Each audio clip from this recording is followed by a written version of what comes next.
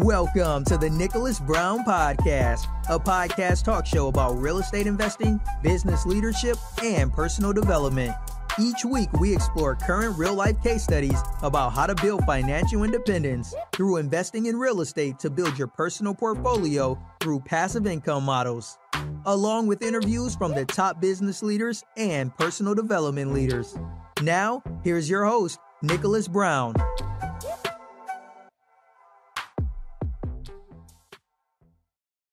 Okay, welcome to the show, everyone. I want to get straight to the topic and all. I'm so excited and fortunate to get with this person here. He has went through it. Like I said, he's part of the personal development, and he teaches leadership, ladies and gentlemen. So I'm just going to get straight to the point because he's pressed on time.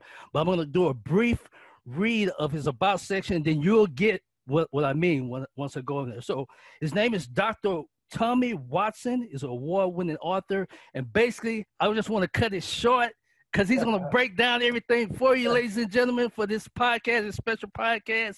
And I just want to say thank you. Welcome to the show, Dr. Watson.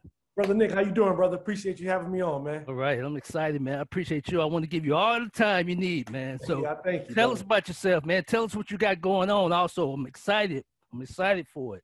Well, Nick, I definitely appreciate you, brother, and appreciate the work you're doing as well. Dr. Tommy Watson, it's an honor to be on the show today.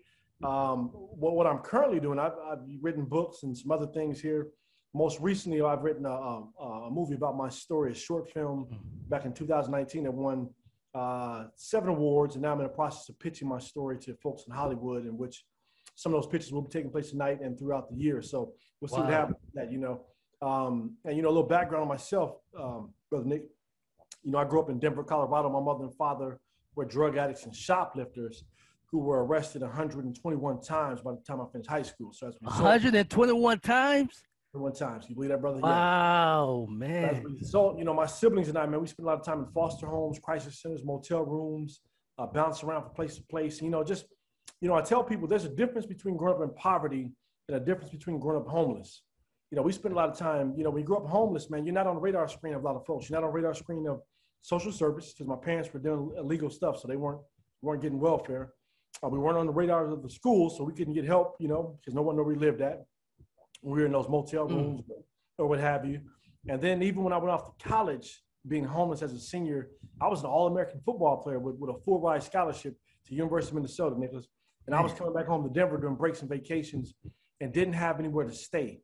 I mean, I was literally, my friends would get they would leave Minnesota and go back home to Houston and Dallas and all these other places on a plane and be welcomed back home. I was taking the 22-hour Greyhound bus ride back to Denver because I knew that during that 22 hours, it gave me a chance to at least sleep somewhere at least one night. And then on the way back, I would get a chance to sleep somewhere on the way back. But when I got home to Denver, a lot of times, even as a college athlete, I was having to find places to stay to kind of make do with my time. So I tell people, you know, my movie is called Resilient Below Poverty. People say, what's below poverty? I say homelessness is below poverty. Yeah. Man. So you still stuck was your brother with you at that time when you would come back to visit? So you know, when I was growing up as a kid, man, we were separated a lot as siblings because me in the foster care, my 2 older sisters went to one place. My younger brother and my younger sister went to one place. We were separated from my younger sister for a moment as well. But we were also, I met my oldest brother by pure coincidence in a foster home in 2nd grade. He was visiting the house we were at with another lady. Didn't even know he was our brother. My 2 older sisters happened to remember him.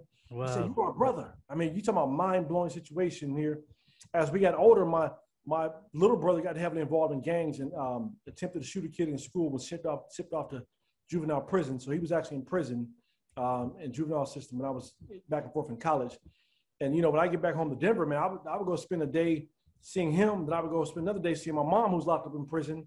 And then another day going to see my father, who's locked up in prison. So a lot of my breaks and vacations were spent going to visit family members who were in prison. Let me ask you this though. What gave you that, you know, being young, so I'm thinking you was in your 18s or 20s at that time, what made you want to get back with you, just go back and visit them, your parents, and not live your life? You know what I mean? Yeah. You say you're in college and also what gave you that? Yeah. Well, you know, they're always my family, man. My mom was always my mom. My dad was always my dad. My brother was always my brother. I love them dearly. It was unfortunate we went through what we had to go through. And I forgave my parents for, you know, all the stuff we went through. But the other thing was, once I got older and started learning my mom's story, my mom grew up in the abusive relationships. My dad was abusive towards her. You know, she grew up in foster homes. She was molested as a young kid, you know, and all this type of stuff. So she was doing the best she could with what she knew. It didn't turn out well for us, made it tough for us. But at the same time, I had to get to a place to forgive them. And I was always yearning for that relationship. So, you know, I love my family members. I love them to death. Right. And, you know, that's never changed. Yeah. Right. So you had a drive. So how'd you keep your grades up? So you got a scholarship. You got to go to college on there. What kept you focused? That's what my key is. You know what I'm saying? You got something. You didn't live a regular life, man. You know, as a teenager. When I was in high school, man, I mean, between my junior and senior year of high school, I lived in 5 different locations. My mom went to prison. My grandmother was my last legal guardian. She was in nursing home. I was homeless for the last 6 months of my senior year of high school. And during my senior year of high school, my grades were horrible. And when I speak to people, I show them my report card from high school. I had a 1.75 the first quarter. Wow. 1.5 the second quarter. And then I asked them to look at the line above that, which is absence and tardies. And there was 0. I kept going to school because I knew school was going to be my way out. So regardless of what was happening in my life outside of school, chaos. You still showed up. I was showing up to school every day because I was in a neighborhood at the time that was being called Little Compton, because in the 80s when the Crips and Bloods were leaving LA, they came out to Denver. And my neighborhood was being called Little Compton, so it was saturated with gangs and everything else. But I said, this education thing has to be my way out. Despite my grades and everything else, I got to get out of here through education. And that wasn't going to work. I was going to the military, but I was coming up out of that environment for sure, though. But people don't know, once they read your book or once they see, they don't know that you became a principal. Am I right?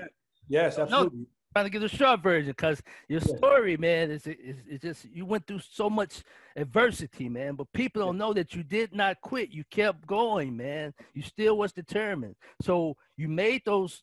You didn't miss any days, though, but was it something about, you know, why'd you have a 1.25? You couldn't think at that time, or what happened? Well, think about it. I mean, most kids were going home to a steady home. I didn't know where I was going home to, you know, during that time. I lived in 5 different locations. Again, my junior year of high school, I was living with my grandmother. She developed Alzheimer's disease. My mom was on her way out of prison. You know, my little brother was on his way to prison. My older brother was not coming back around. He was gang banging. My older sister was on crack cocaine. My mom came out of prison, was trying to do the right thing, but she couldn't find a job. So she turned to selling drugs to take care of us. In the middle of my senior year of high school, she ended up getting busted for selling drugs and sent back to prison again. And I'm sitting up there as a senior in high school wondering, where am I going to sleep at tonight? A friend of the family came through and said, you can sleep on my floor, but you got to be out come May, you know? And I struggled, man. I mean, I had so much stuff going on outside of school that I could not really focus on school. You had more personal things to think of instead of your books or whatever. I was in survival mode. Absolutely. Exactly. I was trying to live. And I was also trying, this is when the movie Boys in the Hood came out. So it was my senior of high school.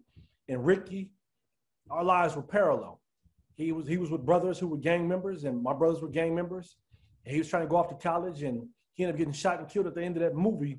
And I remember to myself thinking to me and my buddy were watching that movie. He was like, man, T, that's your life. And I'm like, relate to that. We were in the movie theater crying, man. It was like, man, you got to be careful, man. So I was walking on eggshells, trying to figure out stuff at home, trying to make sure I wasn't going to end up, you know, dying from some senseless violence in my neighborhood outside the household, trying to balance school. And then I also was I had I was senior in high school. My girlfriend at the time was pregnant too. So I was about to be a teenage father. So I had all these different dynamics going on in my world that was crazy. And you know, my girlfriend at the time, I wanted a baby because I had so much stuff going on. And I wanted something to love. I really did want something to love. We hear that happening with girls oftentimes, but I was a boy and I wanted something to love. And it wasn't so much that I loved my girlfriend as much as I loved the idea of having a kid.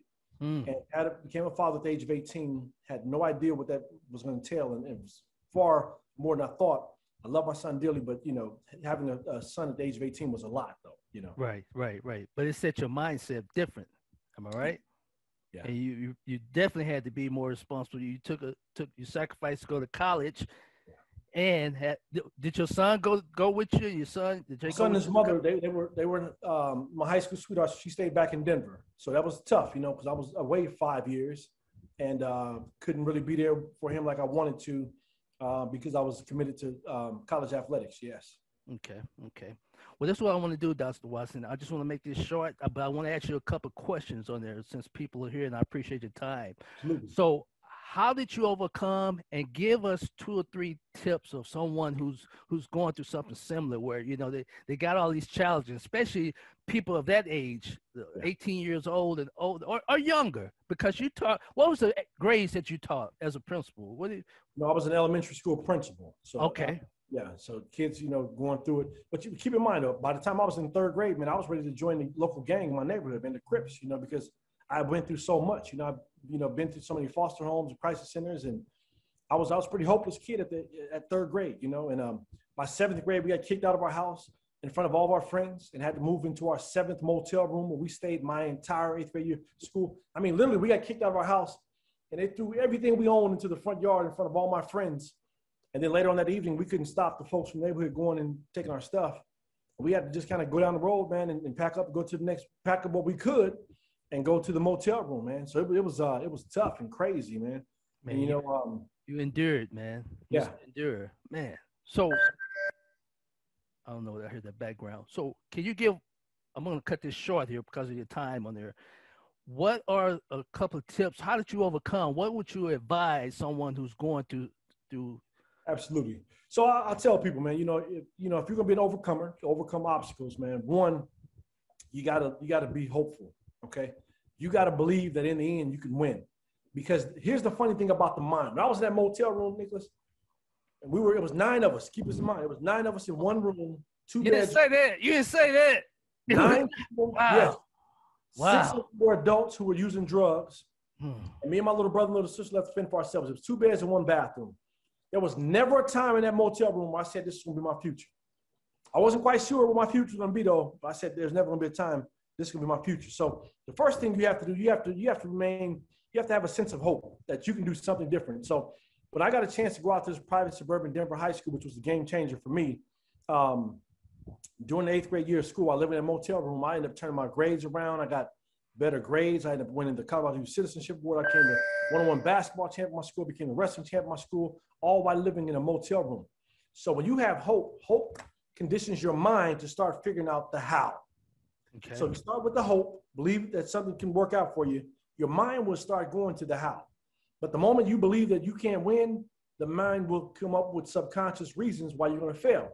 So that's one thing you have to do. The other thing you have to do, you got to get to a place, man, where you're okay, where you learn how to adjust to change. My grandmother used to say all the time, she said, boy, there's 2 things that are constant in this world, change and more change. Right. So we got to be proactive about embracing change and letting ourselves and the surrounding know that change can be good sometimes. That's right. If we adjust to it the way we need to, because change is meant to do 1 or 2 things. It's there to make you different and to modify you. So whether that difference is positive or negative depends on how we embrace it when we're going through it. So we got to look at change in terms of being proactive about saying, okay, you know what is my vision here? What are the things that I value? How am I going to keep moving forward with it? What am I learning from this situation here? How can I help some other people while I'm going through it? And then lastly, I call it, you got to have corner office confidence. And what that is less about having corner. You got to have corner office confidence. Corner office confidence. Okay. And that's less about having the corner offices and more to do with the confidence that it takes to have the corner office. So that means that when you're going through things, you have to believe that, 1, you're worthy of getting the corner office. You deserve it. You put in the work. You put in the time. Okay. You got to also be willing to celebrate those that are ahead of you. So when I was going through my tough times, and I would celebrate the folks around me who were doing well. You know what I'm saying? You got to be willing to work harder than everyone else. You can't expect to be successful and do great things by doing just the bare minimum. You got to be willing to outwork everyone else. I'm a hard worker. I get up every morning between 3:30 and 4 o'clock, man. I'm on it. Right. I grind. I grind. That's right. You cannot stop doing that. And then you got to be a person who's willing to maximize the resources that you have. So sometimes we think, I need more.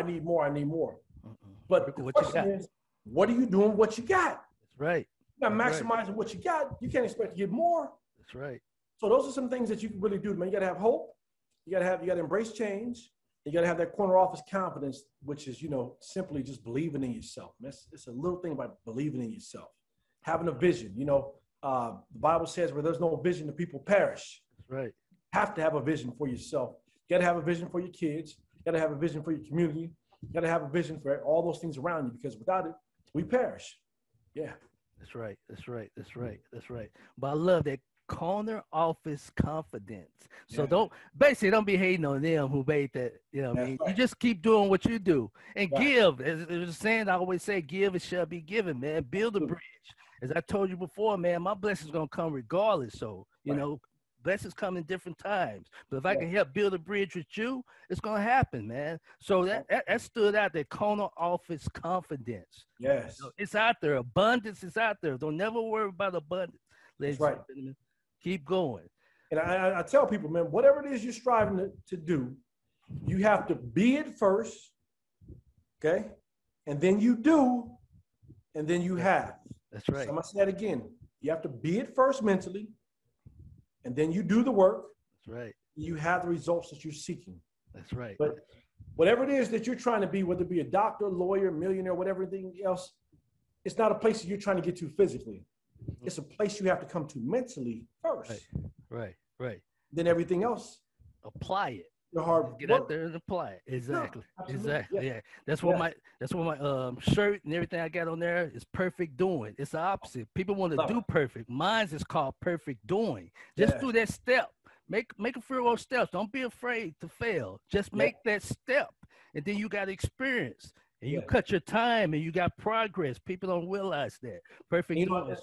And I tell people, you have to do in order to have, but you don't have to have in order to do. That's right. If I had a hand clap, man, I'd be clapping. Yeah. That's so true. That's so true, man. All about mindset, baby. Everything starts with the mindset. And me overcoming everything I went through as a kid in Denver, Colorado, in 5 Points area, man, had everything to do with developing a mindset of that was not going to be my future. You know what I'm saying? And striving to try to get to the NFL. And like you mentioned before, I became a principal after I got hurt playing football. But I was always striving to do something different. So keep your goals out there, man. Keep going. Keep your goals high. And don't stop fighting until you get there. Yeah. Okay. Awesome. So that leads to this, Dr. Watson. What you got any last words or tips or what you got going now? When is your movie coming out or books? Give us a plug. So my book is called A Face of Courage. If people are interested in picking that book up, you can go to tawatson.com or either Amazon or anywhere else. You can definitely look up more of my story at tawatson.com. The movie is called Resilient Below Poverty now. I'm in the process of pitching that to executives in Hollywood and Atlanta right now. So nothing's sealed in terms of deal yet, but I'm still persevering and keeping going, keeping believing and moving forward that something will happen at some point in time. So I'll definitely keep you guys abreast on that piece though, but definitely get out there and grab my book, Face of Courage or Resilience of Champions. Keep yourself motivated and keep yourself pumped up and so you become a better resilient you. Well, hey, Dr. Watson, hey, I appreciate the time. I know we got to get you coming back when you get your movie, man. We got to have you back here, man, for sure. So, ladies and gentlemen, you will see his information on here on this video if you're watching on YouTube. If you're listening in, I'm going to have a link added there also. So before I go, as I said before, don't condemn, don't complain, because you have a choice to make a change. Thanks for watching and have a great day.